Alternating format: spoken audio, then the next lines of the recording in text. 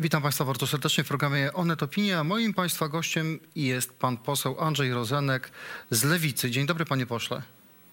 Dzień dobry. Pan poseł, jak Państwo widzą, w nowym imidżu, trochę, jak mi powiedział przed anteną, covidowym. Mam nadzieję, że zdrowotnie okej, tylko broda, tak jakbyście Państwo pana posła nie poznali, to jest to ze wszechmiar pan poseł Andrzej Rozenek z Lewicy. Wszystko się zmienia, drogi panie pośle, na Lewicy widzę, dlatego że Lewica postanowiła pomóc Prawu i Sprawiedliwości w przyjęciu w Polsce, w ratyfikacji Unijnego Funduszu Odbudowy po COVID. To jest około 250 miliardów złotych, które do Polski mogą trafić, ponieważ Zbigniew Ziobro nie chciał poprzeć tego rozwiązania, bo uważa, że to jest zagrożenie dla naszej niezależności i niepodległości. Jarosław Kaczyński musiał szukać głosów po stronie opozycji. Opozycja nie potrafiła się dogadać. W tej sytuacji, przy tej podzielonej opozycji, Lewica wsparła Jarosława Kaczyńskiego. I chcę pana zapytać o coś takiego, że rozumiem, że ostre wypowiedzi polityków PiS-u pod adresem mniejszości seksualnych, Unii Europejskiej, praktyczne wprowadzenie zakazu aborcji, sojusz z Kościołem, także finansowy sojusz, wszystko w spak programu Lewicy. Przestało Lewicy przeszkadzać, że nie ma to dla was już kompletnie znaczenia, rozumiem. To jest bardzo trudny temat dla mnie, dlatego że chyba po raz pierwszy, od kiedy jestem w Sejmie, muszę wyraźnie powiedzieć, że się nie zgadzam z tym, co się stało i jestem przeciwny siadaniu do stołu z pisowcami, szczególnie siadaniu do stołu w takiej formule jakichś tajnych negocjacji wyłącznie między dwiema partiami, czyli między Lewicą a PiS-em. Uważam, że PiS powinien być objęty pewnego rodzaju kordonem sanitarnym jako partia, która niszczy polską demokrację. Ja naprawdę rozumiem, że fundusz odbudowy jest potrzebny, bo mamy kryzys i ludzie czekają na te pieniądze z Unii Europejskiej, ale niekoniecznie, żeby poprzeć ten fundusz, trzeba było siadać z nimi do stołu. I moje zdanie jest takie, że nie siada się do stołu z ludźmi, którzy spowodowali tyle nieszczęścia w Polsce, którzy przed chwilą napuścili na kobiety policję, która pałami teleskopowymi te kobiety lała i psikała gazem. Nie powinno się siadać do stołu z ludźmi, którzy doprowadzili do ogromnego nieszczęścia środowiska emerytów mundurowych. Przypomnę, 55 000 osób pokrzywdzonych, w tym wdowy i sieroty. Mówi pan o ustawie, tak zwanej ustawie dezubekizacyjnej, która drastycznie obniżyła świadczenia dla tych ludzi, którzy nawet dosłownie kilka dni czy kilka tygodni pracowali również te emerytury wypracowane, wysłużone po 90 roku. Po 90 roku. Warto podkreślać. No to, że panie proszę, ale to mam pytanie takie. Wreszcie, panie redaktorze, do stołu z ludźmi, którzy mówią o środowisku LGBT, że to nie są ludzie i którzy nie potrafią się odnosić z szacunkiem to tam dodajmy, że PiS mówi, że to ideologia, a nie ludzie, że chodzi o ideologię LGBT, ale tu to jest trochę boczny wątek dyskusji. No to pan powinien mieć pretensje do swoich liderów. Lewica składa się z trzech środowisk. Mam pretensje do swoich liderów. Jeśli pan pozwoli, jest Wiosna Biedronia, jest SLD Czarzastego, jest Razem Zandberga. Oni wszyscy poszli na spotkanie z premierem Morawieckim, czy jak twierdzą, Morawiecki przyszedł do nich. Ma pan to Panie redaktorze, trzeba było z nimi rozmawiać swoich wcześniej. Liderów. Te pretensje wyraziłem wczoraj wyraźnie na klubie. Mam pretensje również o to, że decyzja o tym, że usiedli do stołu z PiS-em, nie zyskała żadnej aprobaty, żadnego gremium statutowego ani regulaminowego. No to panie pośle, ale to chwilę. Panie pośle, to jaka to była decyzja? Macie klub w Sejmie, on ma swoje struktury. Kto podejmował decyzję? O tym rozmawiamy z Morawieckim, podejmujemy decyzję. Rozumiem, posłowie szeregowi nie mieli na to wpływu, tak? Mało tego, że nie mieli na to wpływu, to o tym nie wiedzieli. Decyzje podjęli liderzy bez porozumienia z resztą klubu i o to miałem wczoraj pretensje na naszym klubie. Uważam, że tak nie powinno być. I jakie były głosy na tym klubie? Czy ten klub się podzieli? Ilu jest ludzi takich jak pan, którzy nie są gotowi głosować z Prawem i Sprawiedliwością? No, panie redaktorze, kluby jakby miały być jawne i oficjalne, to by były. Dobrze, ja pytam o proporcje. Spotykamy się we własnym gronie i jest oczywiście, głosy są podzielone, tak? Jedni bardzo stawiają na to, że te pieniądze są niezbędne gospodarce i ludziom, którzy na nie czekają. Ja to rozumiem i się z tym zgadzam, ale z drugiej strony są pewne rzeczy, o których nie można zapominać. No ja pamiętam Barbarę Blidę. I będę pamiętał do końca życia. I w związku z tym naprawdę nie powinniśmy negocjować z PiS-em. PiS to jest banda oszustów. Jeśli mam być dosłowny, ja rozumiem to żywe porównanie do Barbary Blidy po stronie opozycji, ale akurat śmierć Barbary Blidy to czasy, kiedy prokuraturą kierował Zbigniew Ziobro za pierwszego PiS-u i dzisiaj Ziobro jest raczej wśród przeciwników tego Funduszu Odbudowy, a zatem on nie popiera w tej sprawie PiS-u. No, jeśli mamy dzielić włos na czworo, dobrze, zapytam coś innego. Jakie są proporcje w klubie? Chodzi o dzielenie głosa na czworo. Jakie są proporcje w klubie, jeśli pan pozwoli? Jakie są proporcje w klubie? Ilu posłów nie jest gotowych wykonać tego gestu oczekiwanego przez liderów i zagłosować razem z Prawem i Sprawiedliwością za Funduszem Trudno Odbudowy? powiedzieć, dlatego że nie było żadnego głosowania w tej sprawie. Natomiast ja wyraźnie chcę rozgraniczyć. Co innego jest poparcie dla Funduszu Odbudowy i ja rozumiem to poparcie, a zupełnie co innego jest siadanie do stołu negocjacyjnego z pokryjomu, bez reszty opozycji, z ludźmi, którzy doprowadzili do ogromnego nieszczęścia. Dobrze, ale panie Boże, ale no to jak miała inaczej sytuacja wyglądać?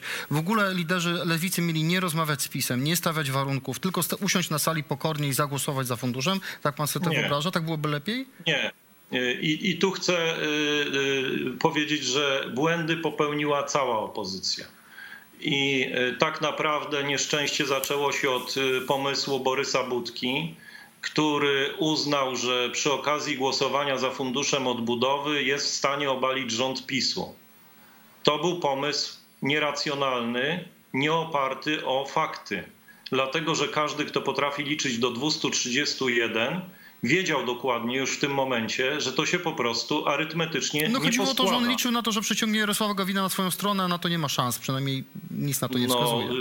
Nie wyobrażam sobie, żeby Gowin zagłosował przeciwko Funduszowi Odbudowy razem z Ziobrą. No to jest przecież jakiś absurd. No dobrze, ale proszę mi tłumaczyć. Jeżeli jest tak, ja śledzę wypowiedzi polityków, no to jest mój zawód. I widzę, że była konferencja, na której Platforma z PSL-em stawiają warunki kilka tygodni temu. Stawiają warunki PiS-owi w sprawie poparcia Funduszu Odbudowy. Między innymi 40% pieniędzy dla samorządów, komitet monitorujący, gdzie będą przedstawiciele różnych środowisk, którzy będą patrzeć, żeby te pieniądze były słusznie wydawane, a nie szły tylko do samorządów kontrolowanych przez PiS. I widzę postulaty, które Lewica przyniosła do premiera Morawieckiego i one są podobne. Dlaczego nie można było usiąść razem? Cała opozycja po drugiej stronie Morawiecki, do którego pan czuje, mówiąc delikatnie, niechęć, ale no, cała opozycja by z nim siadała. PSL i Platforma mówią, to jest wasza wina, Lewicy, bo wyście poszli, wy jesteście łastrajkami. To jest ich wersja. Gdyby opozycja usiadła razem, to miałoby to większy sens, chociaż i tak jestem matematycznie w stanie wykazać, że nie miałaby żadnego argumentu. Dlatego, że PiS dysponuje wtedy dzisiaj 235 głosami, minus 16-18 głosów Ziobry, ale plus 6 głosów partii Razem, plus 4 głosy Hołowni, plus 5 głosów Kukiz 15. To daje 232, 234. Ale zaraz, panie pośle, to pan mówi to, co ja słyszę w kuluarach, że w klubie Lewicy, gdzie tak jak powiedziałem jest część posłów partii Razem, że ci posłowie partii Razem oświadczyli wam, innym swoim kolegom z Lewicy, że oni bez względu na wszystko ten Fundusz Odbudowy i tak poprą. A zatem... Mało tego, oświadczyli to publicznie, więc Jarosław Kaczyński od momentu, kiedy to oświadczyli publicznie, już to wie. I wie to również Mateusz Morawiecki, i wie to również Borys Budka, więc nie rozumiem, po co to czarowanie naszych wyborców tym, że da się odwołać ten rząd. Nie da się, bo nie ma po prostu większości. Dobrze, ale jeszcze raz chcę powiedzieć, czy wyście poszli na negocjacje do Morawieckiego w sprawie poparcia Lewicy dla Funduszu Odbudowy, wiedząc, że część waszych posłów i tak bez względu na wynik negocjacji zagłosuje za, tak? Ale wy jesteście negocjatorzy, panie pośle. O to mam właśnie pretensje, że nie siada się do negocjacji z takimi ludźmi jak pisowcy, to po pierwsze, a po drugie jak się siada, to się ma jakieś atuty i argumenty. Ja po tym wyliczeniu matematycznym żadnych atutów nie widzę. W związku z tym niespecjalnie można było stawiać twarde warunki, skoro się nie ma nic do zaoferowania. No taka jest prawda. A pan ostatnie kwestie, jeśli chodzi o Fundusz Odbudowy, bo Lewica, czy liderzy Lewicy, których tak, tutaj chciałbym użyć odpowiedniego słowa, ale obsobaczyliście, czy część z was obsobaczyła na posiedzeniu klubu. Liderzy Lewicy mówią, ale my mamy tutaj obietnicę ze strony Prawa i Sprawiedliwości, że przeznaczą 30% dla samorządów, 400 milionów euro na hotelarstwo, gastronomię podupadły po COVID-zie, że będzie jakiś komitet, który będzie czuwał nad wydawaniem tych pieniędzy, że pójdą pieniądze na szpitale powiatowe. Macie jakieś bezpieczniki, żeby tak się stało? Panie redaktorze, no Mateusz Morawiecki, nie bez powodu nazywany kłamceuszem, dał słowo. Cóż może pójść nie tak? Cóż może pójść nie tak? To pan drwi, bo ja miałem drwić, bo mam taką wypowiedź z Roberta Biedronia sprzed 2 lat. Oszukał nas pan premier Morawiecki, obiecywał lukstorpedy, 1 milion samochodów elektrycznych, 3 miliony mieszkań, nie dotrzymał słowa. Teraz Robert Biedroń mu wierzy.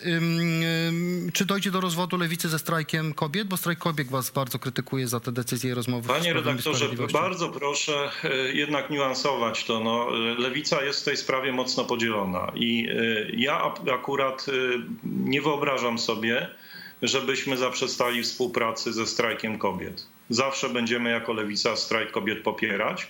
Jeżeli komuś się wydaje, że strajk kobiet jest nieistotny, albo że można go spacyfikować, albo że można go upolitycznić, no to chyba bliżej mu do PiS-u niż do lewicy. Drodzy państwo, ostatni raz, kiedy lewica na poważnie dogadywała się z Prawem i Sprawiedliwością, to był rok 2014, kiedy Leszek Miller wsparł tezę Jarosława Kaczyńskiego, że wybory samorządowe zostały sfałszowane.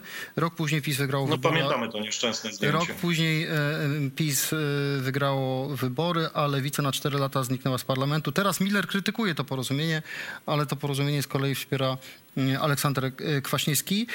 Wyście, mówię, no nie pan, ale pańscy liderzy usiedli do stołu negocjacyjnego z Prawem i Sprawiedliwością, a kojarzeni z PiS-em sędziowie w Trybunale Konstytucyjnym mogą za 2 tygodnie uznać, że prawo unijne w Polsce jest podporządkowane prawu krajowemu. To jest taki wyłom, jeśli chodzi o przepisy dotyczące integracji europejskiej. To jest jakiś krok, żeby odepchnąć Polskę od Unii Europejskiej.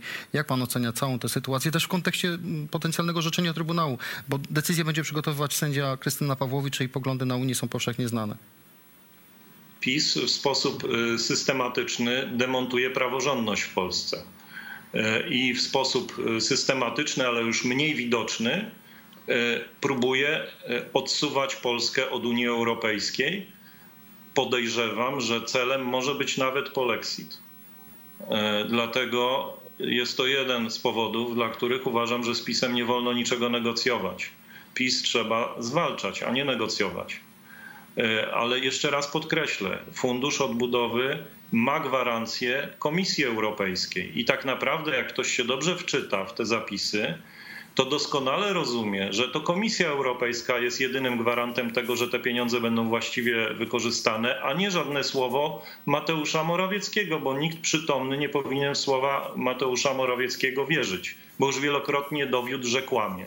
Jak pan, jeszcze na koniec chcę pana zapytać, jak pan ocenia sytuację w obozie władzy, bo mamy z jednej strony doniesienia z Najwyższej Izby Kontroli, raport NIK-u w sprawie tak zwanych wyborów korespondencyjnych rok temu, które nie doszły do skutku. My w Onecie go opisaliśmy. Z niego wynika, że premier naruszył prawo, organizując te wybory. To jest z jednej strony. Z drugiej strony zaraz po publikacji tego raportu CBA odwiedza syna Mariana Banasia, czyli syna szefa NIK-u. Pan łączy te wydarzenia? To jest jakiś element spisku, czy może nie? Bo fakty są też takie, że synem Mariana Banasia służby się od dłuższego czasu interesują. No nie da się nie łączyć tych wydarzeń. Marian Banaś wyraźnie się broni, pozwalając na rzetelne kontrole. No a PiS, władza pisowska atakuje, używając służb do tego, żeby go pognębić. To jest czytelne, oczywiste i nie podlega dyskusji. Ale chcę w tym miejscu wyraźnie zaznaczyć, że Najwyższa Izba Kontroli to nie jest Marian Banaś.